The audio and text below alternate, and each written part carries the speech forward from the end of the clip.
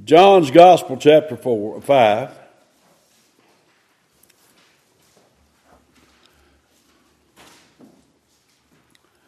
And I'm going to start reading at verse 24.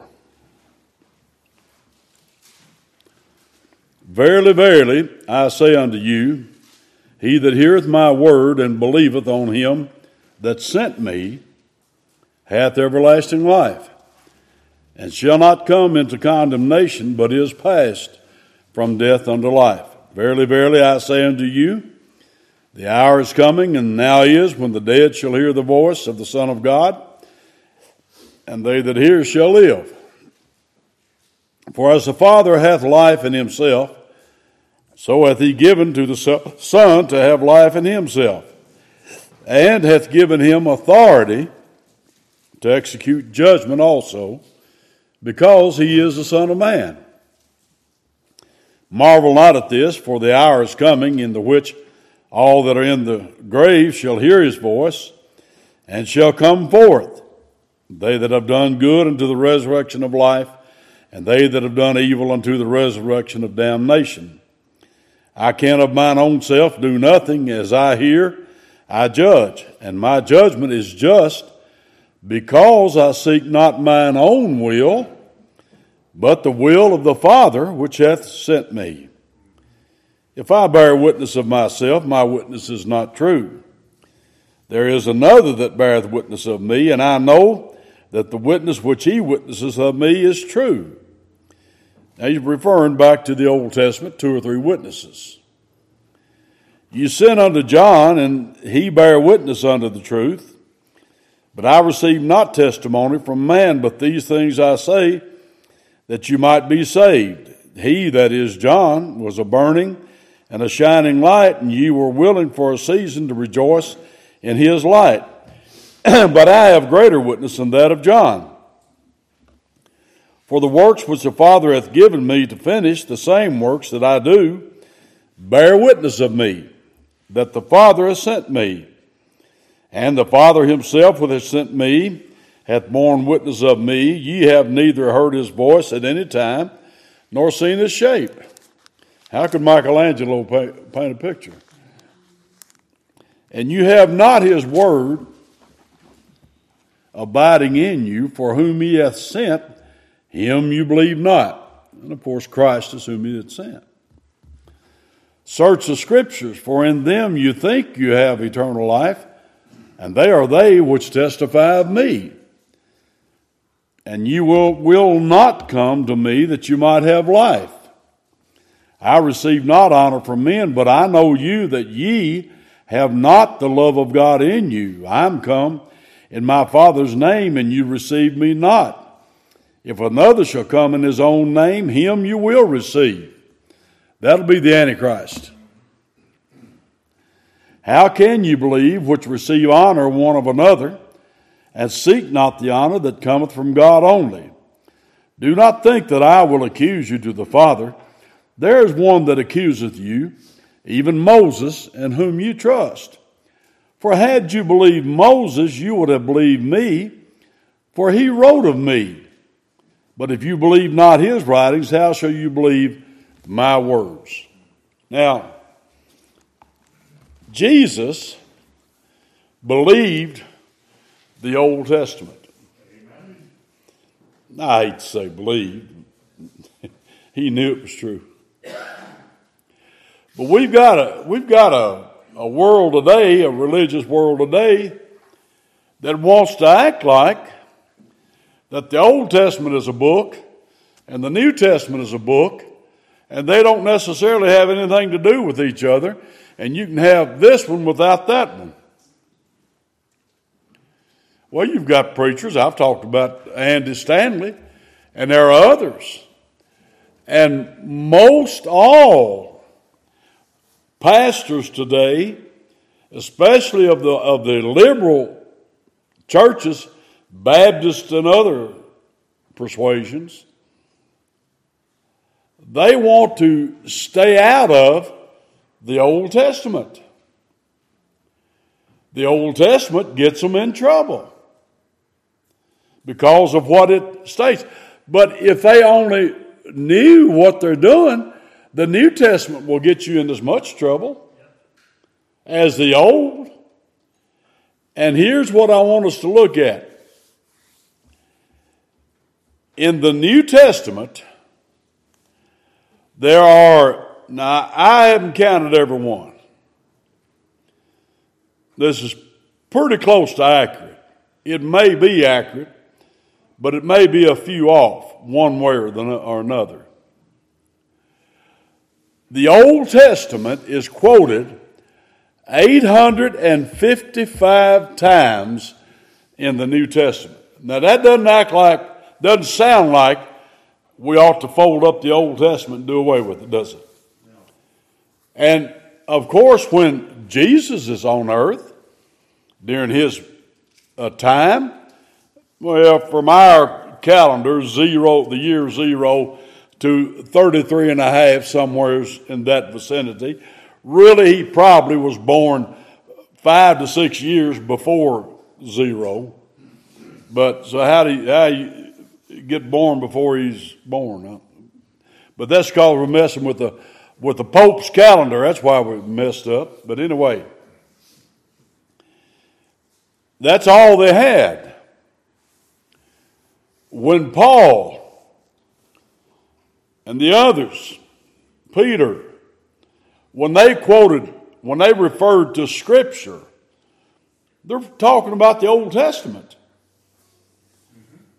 So, any man, woman, anybody that would try to tell me that they're a believer and then put the Old Testament down, I mark them down as a heretic. Amen. And as a heretic, we don't have church affiliation with heretics. Can't do it. Now, I'm not talking about personal. I might say, hello, you got your heresy straightened out yet? I'm not going to go very far down that road until I say something to them about their heresy. That's like an excluded church member. Now, the Mennonites, the Amish and Mennonites, they shun. That's the word they use. If they see an excluded church member walking on this side of the street, they'll walk on the other side of the street. I don't think we ought to be like that. And I'll tell any excluded church member, yes, you're welcome to come on back and sit and listen to the Word of God, and hopefully the Lord will burden your heart and you'll get straightened out. Amen. I'll tell any lost person that. I don't want a bunch of transgenders in here, guys dressing like women and women like men. I don't want them in here like that. But they come in and act like they got a little bit of sense. I'm glad for them to come here and listen to the Word. We don't ask anybody to join. And you've got to have the right criteria to join. That's just the way it is. But anyway, if I'm talking to a disciplined church member, somewhere in my conversation, to be honest with God and with them, I need to say something. Brother, I'm praying for you that you'll get yourself back in the will of God and get to serving the Lord again. I'm right on that. So, same way with a heretic. But now, a heretic that is militant with it, I'm not going to have that kind of relationship with them. Anyway, in Mark 10, you can write these down. Now, you might want them, if you haven't written them down, you might want to, and refer to them sometime.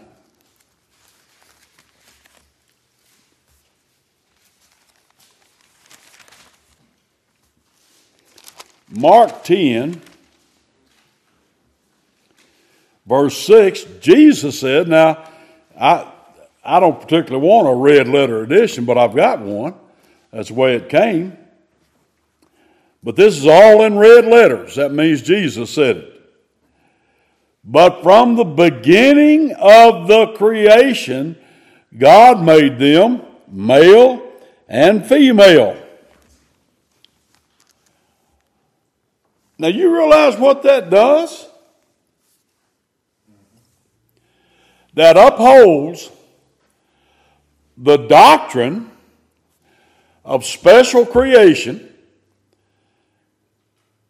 fiat creation, that God spoke and it was done, the 6 literal 24-hour day creation as presented in Genesis 1,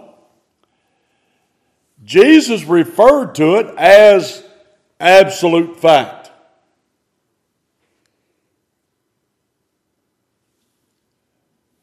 What does that do with your gap theorist?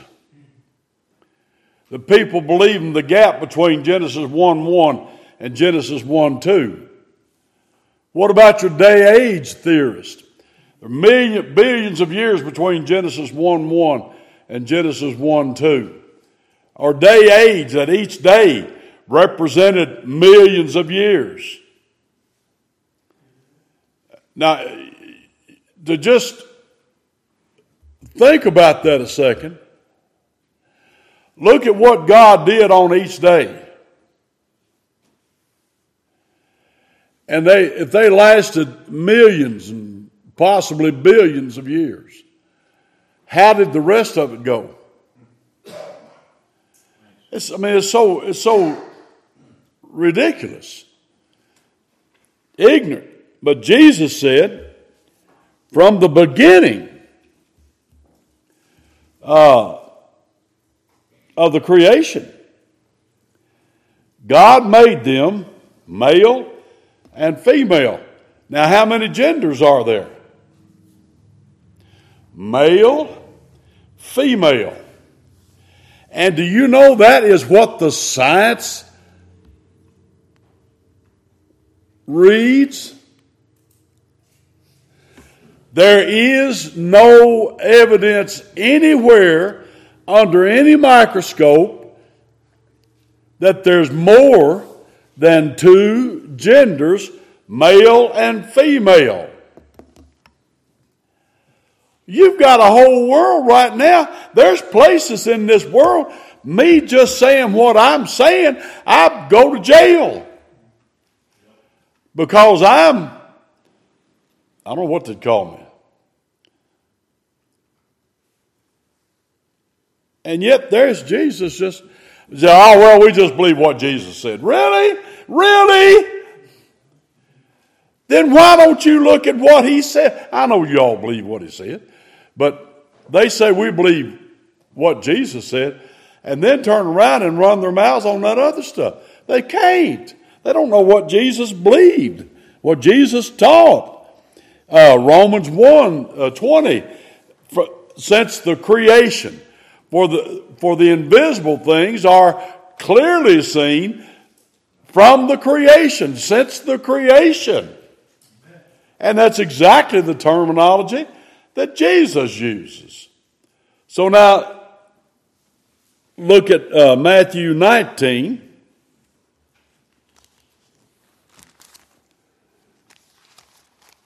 We read the last half of that tonight.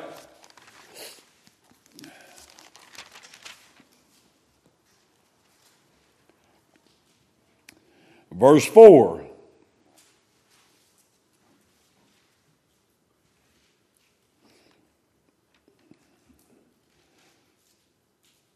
And he answered and said unto them, have you not read? Don't you ever read your Bible? That's what he said to the Pharisees. And what did they have to read? The Old Testament. That he which made them at the beginning made them male and female. There you go again. Adam and Eve. Male and female. Jesus didn't say that they were symbolic. You realize that you've got a load of so-called Baptist and Christian colleges all across the country that are teaching that Adam and Eve were merely symbolic, that they were not literally, historically, man and woman.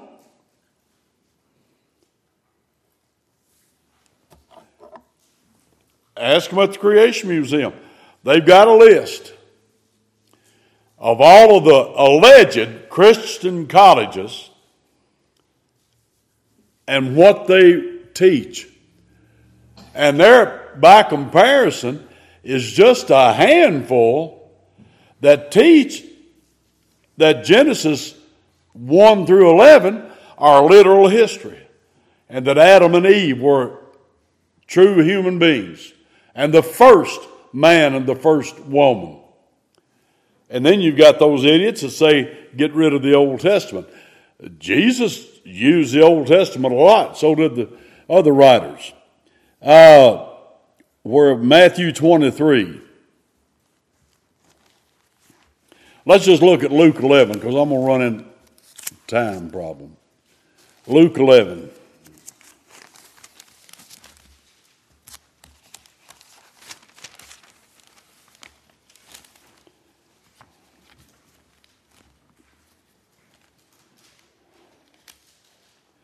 Now, this is all red letters, so it's all Jesus talking. And so far, it's what we've seen, is what Jesus said. In verse 51, from the blood of Abel unto the blood of Zacharias, which perished between the altar and the temple, verily I say unto you, it shall be required of this generation. The blood of Abel. Other things in that verse. But I want us to look at the blood of Abel. Look quickly at 1 John.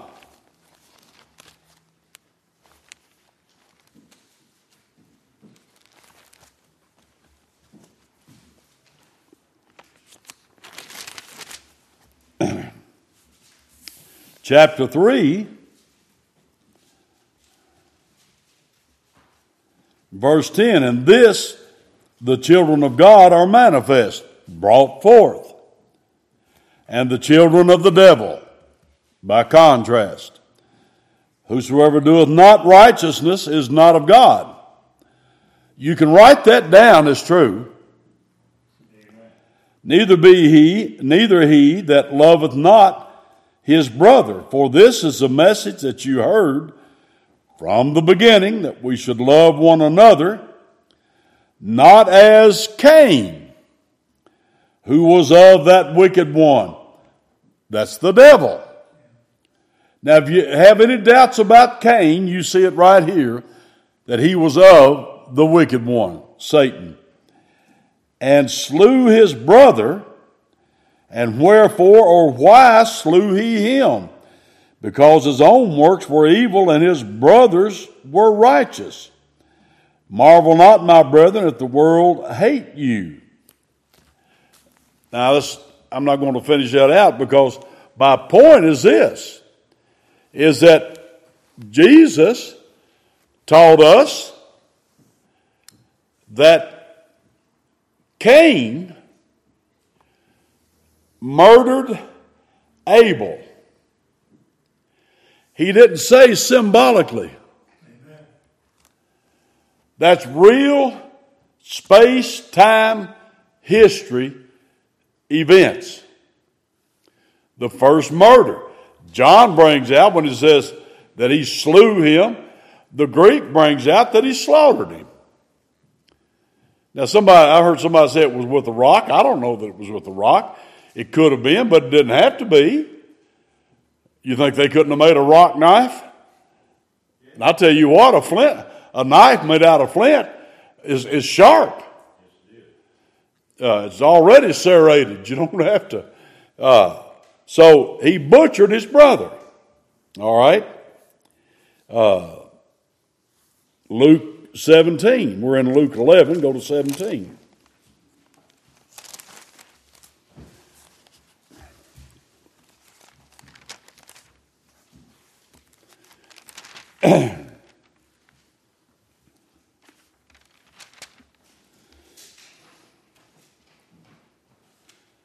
Verse 26. Again, this is all red letter stuff, folks. And as it was in the days of Noah, or Noah, we call him, so shall it be also in the days of the Son of Man. They did eat, and they drank, they married wives, they were given in marriage, until the day that Noah entered into the ark, and the flood came and destroyed them all.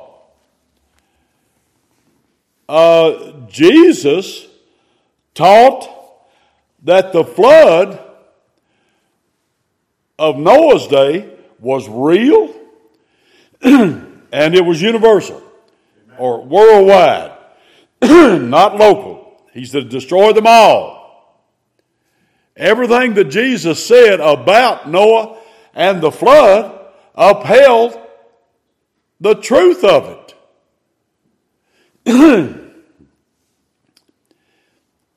You read, we've seen the science guy that's not a science guy. Oh, you know, the anniversary or the birthday of a well-known fella was, well, I don't know what the date is now, but it was the 2nd of this month. Charles Darwin. He's kind of like old Bill Nye. He's not a scientist, doesn't have a degree in science at all. Certainly not a doctor, not a PhD in anything. Do you know the only degree that Charles Darwin had?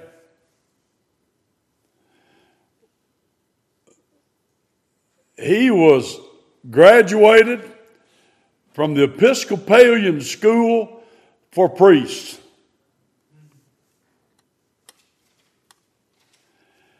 And they called him a great scientist.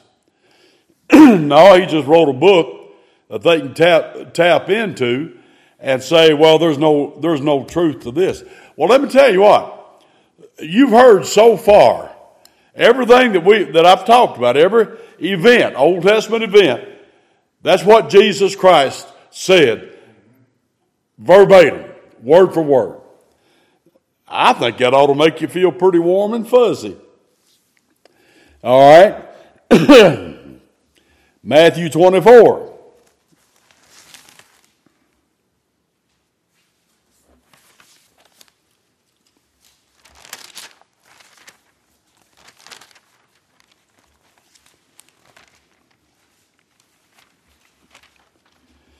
And verse 36.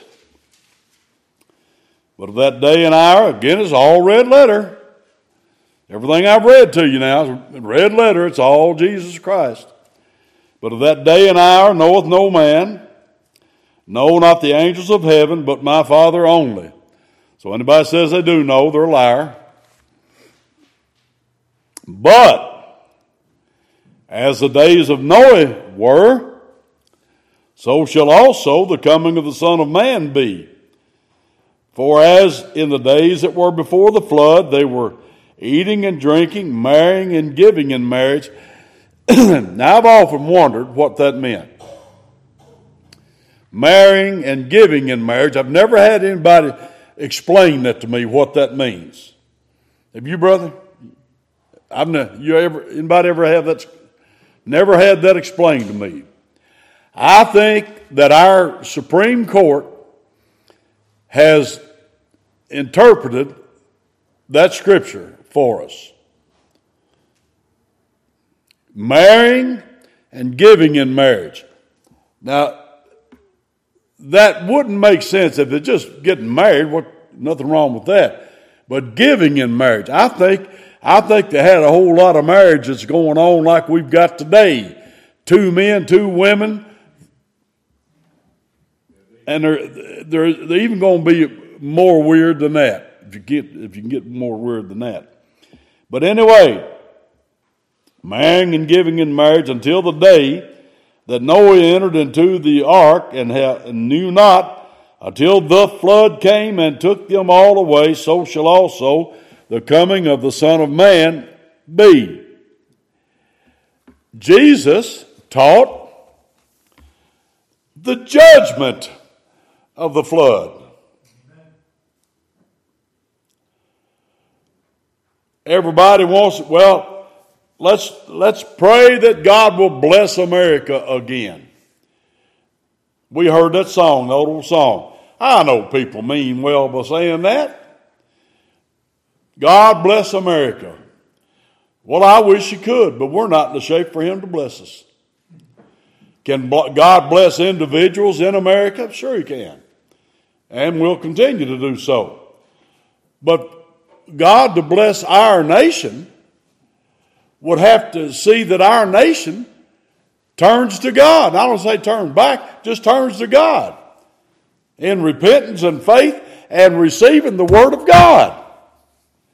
And they're nowhere near that. They're getting further and further away from that as we speak.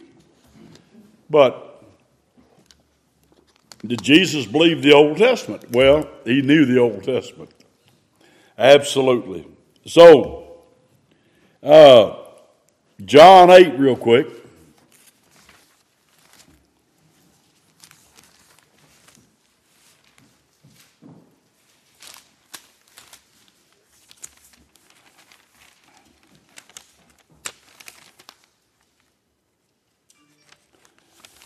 John 8, verse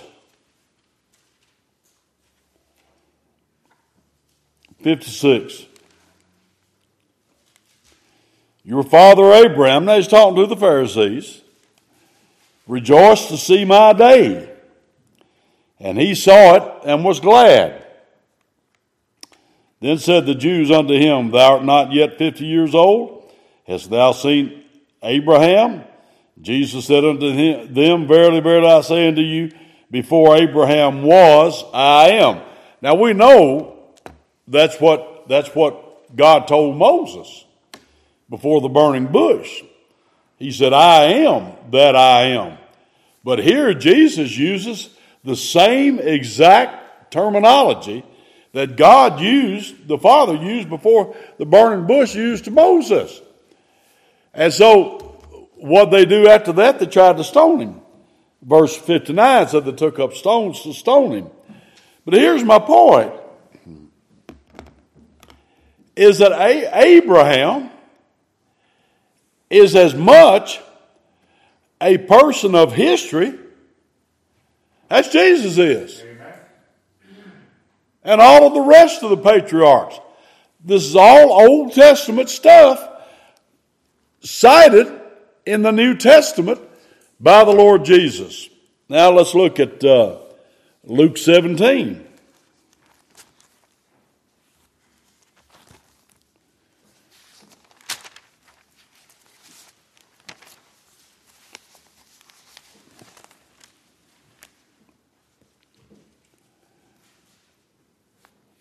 Verse 28, likewise also as it was in the days of Lot, they did eat, they drank, they bought, they sold, they planted, they builded. But the same day that Lot went out of Sodom, it rained fire and brimstone from heaven and destroyed them all. Even thus shall it be in the day when the Son of Man is revealed. Now, we've heard so much.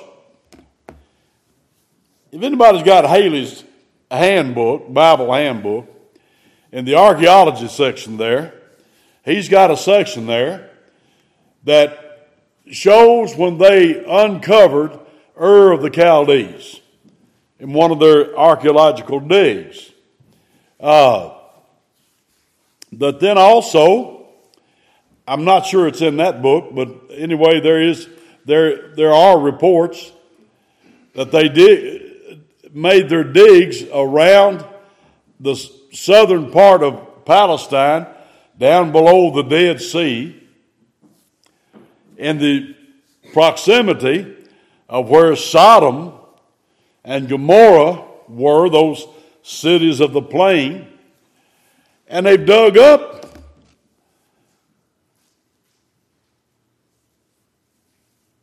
fire, brimstone, which is sulfur, and it's ash. It's been on fire. But we don't have to have those archaeological finds. We've got the Word of God. Amen. But my point is this, is that Sodom and Gomorrah are not fables. They're not myths. They are real in space, time, and in history. And that's what Jesus taught. Oh, I just believe what Jesus taught. Well, so far you got to believe the whole Old Testament if you're going to believe what Jesus taught. So, look at, we're still in chapter 17.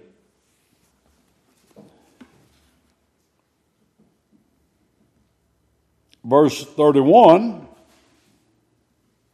or 30, even thus shall it be in the day when the Son of Man is revealed. In that day he which shall be upon the housetop, and his stuff in the house, let him not come down to take it away. And he that's in the field, let him likewise not return back. Remember Lot's wife. A lot of time when you hear Lot's wife preached on, it's just that one verse. He's telling that to everybody that's going to be here when the judgment of God comes. Remember Lot's wife. That's what he's saying. There's the context. Remember her. Wow, the judgment of God is falling on Sodom and Gomorrah. As she looks back, you don't look back at the judgment of God. You leave it alone. You go in the direction God sends you. Amen. And you don't look back and say, oh, I wish I was still back there.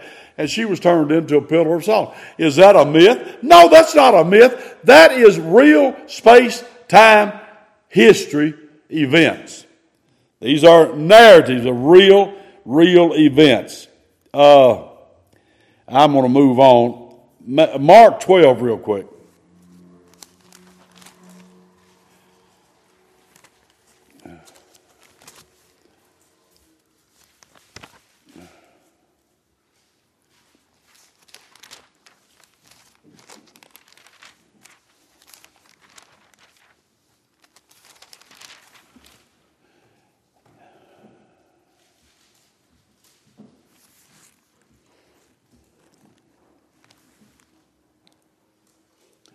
Verse 26, and as touching the dead that they rise, have you not read in the book of Moses how in the bush God spake unto him, saying, I am the God of Abraham and the God of Isaac and the God of Jacob? The bush. Well, anybody that's in it at all familiar with the book of Moses, wonder what book that is. Genesis, Exodus, Leviticus, Numbers, Deuteronomy. That's the book of Moses. And you saw where Moses comes before the bush that burned and was not consumed, and God spoke to him. And he said, I'm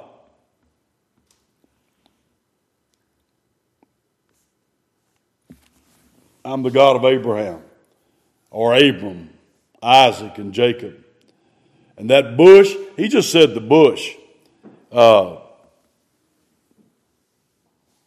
got away from that. Anyway, look at John 6. I got away from that, but he said, the bush. He didn't have to say the burning bush, because anybody that knows the Word of God knows what bush he's talking about. There's only one bush that he could be possibly talking about. Moses at the bush, it was a burning bush, and was that a miracle? Absolutely. A bush that burned and was not consumed. And Moses had a conversation with the 3 times holy God right there. No one that knows the Bible and believes the Bible has any doubts about that. And there we go in the Old Testament again. All right, now I was going to go to John 6.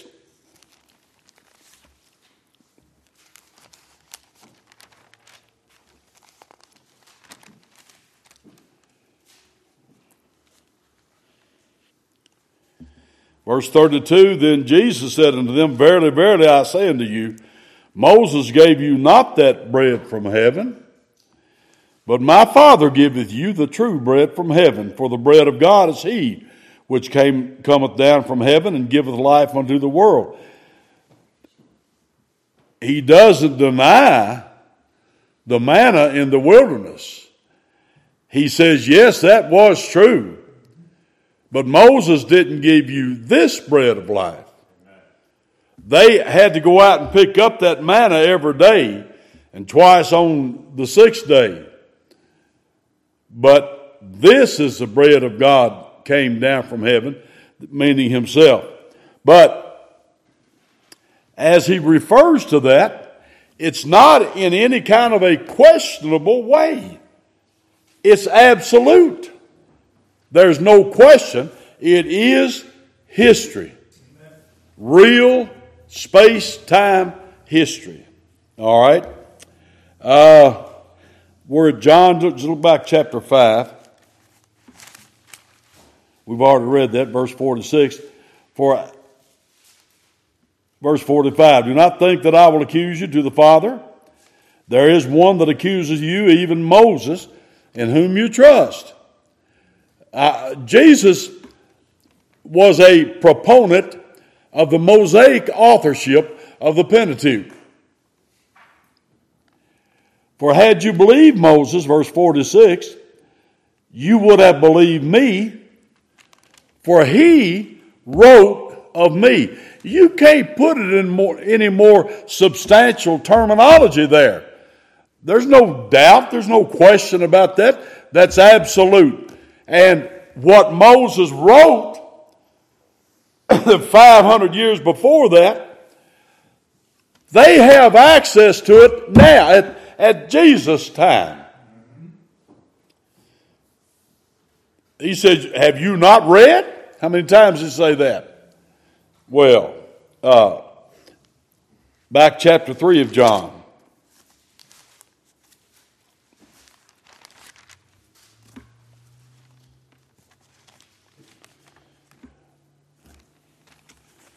In verse 14, I'm not time reading more than that.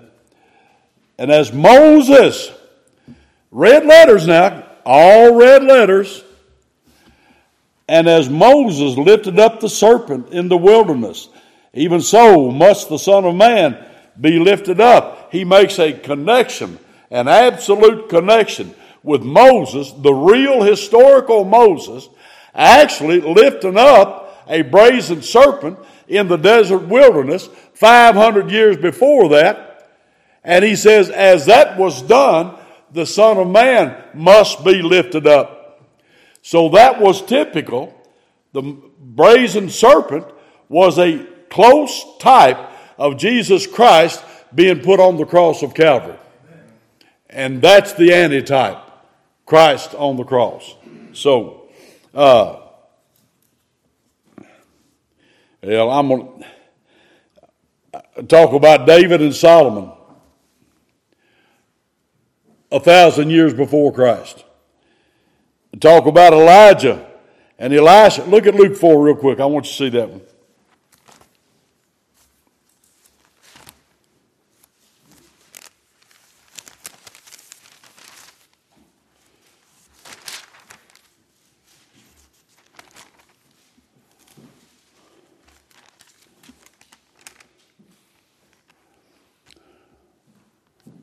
Verse 24. Verily I say unto you, no prophet accepted in his own country. But I tell you of a truth, many widows were in Israel in the days of Elijah, Elias or Elijah, when the heaven was shut up 3 years and 6 months, when great famine was throughout all the land. But unto none of them was Elijah sent, save or except unto Sarepta, a city of Sidon, that's in Tyre, unto a woman that was a widow. And many lepers were in Israel in the time of Elisha, the prophet, and none of them was clean, saving Naaman the Syrian. Well, there's a lot of things he's teaching there, but what I want you to see that he's doing, he is absolutely referring to Elijah and Elisha as real historical beings, and what the Bible records they did, that's what they did. Jesus didn't alter any from what the Scripture says. He gave us exactly what the Old Testament said. Matthew 12.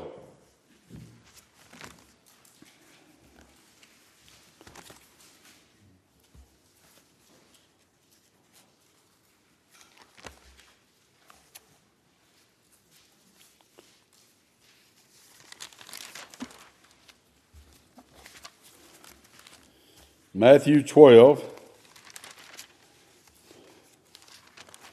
and verse 39. But he answered and said unto them, An evil and adulterous generation seeketh after a sign, and there shall no sign be given to it, but the sign of the prophet Jonah. Now, you know, the book of Jonah is looked at as just purely mythological. I can show you. I can bring the books here and show you. There's nothing. It was just all symbolical. Did not happen, could not happen. But now that's not what Jesus says. He said the sign of the prophet Jonas or Jonah, for as Jonah was 3 days and 3 nights in the whale's belly. Now I have no problem with what the King James translators put here. Whatever that thing was, it could be listed as a whale. So shall the Son of Man be 3 days and 3 nights in the heart of the earth. The men of Nineveh shall rise in judgment with this generation and shall condemn it because they repented at the preaching or because of the preaching of Jonas, and behold, a greater than Jonas is here.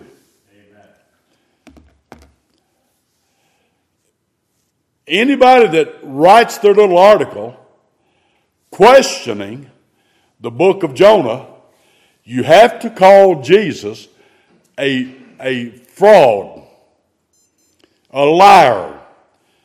This thing is presented exactly as if Jonah is a real historical being and did exactly what the Bible claims he did, and it was done by a whale.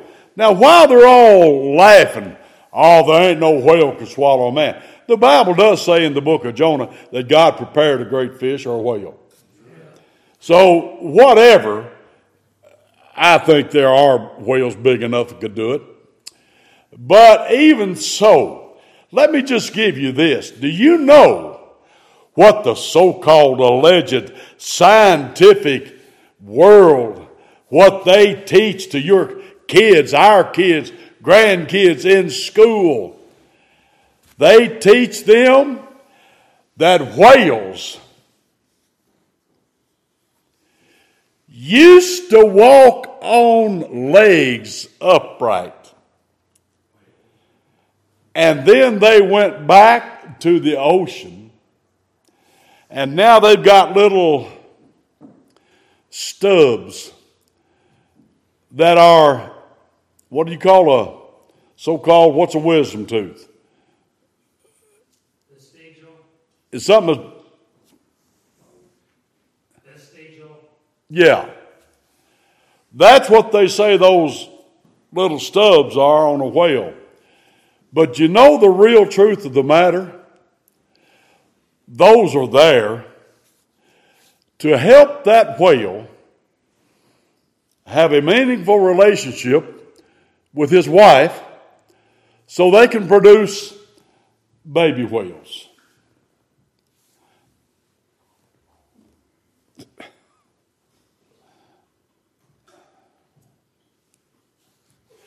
And that's what the so-called, do I get mad at? Yes, I do. I'm not mad at y'all. I am mad at Dr. Hogjaws and what those idiots try to pass, and they do pass it off on people, young people that have no better sense than to listen to them. Of course, we send them to school to listen to them. Anyhow, and then he talks about Daniel. Daniel's another book that is absolutely rim-wrapped by the liberals. No. You can't have the Word of God without the Old Testament. You can't have the New Testament without the Old Testament. I hope it's a blessing to you. I love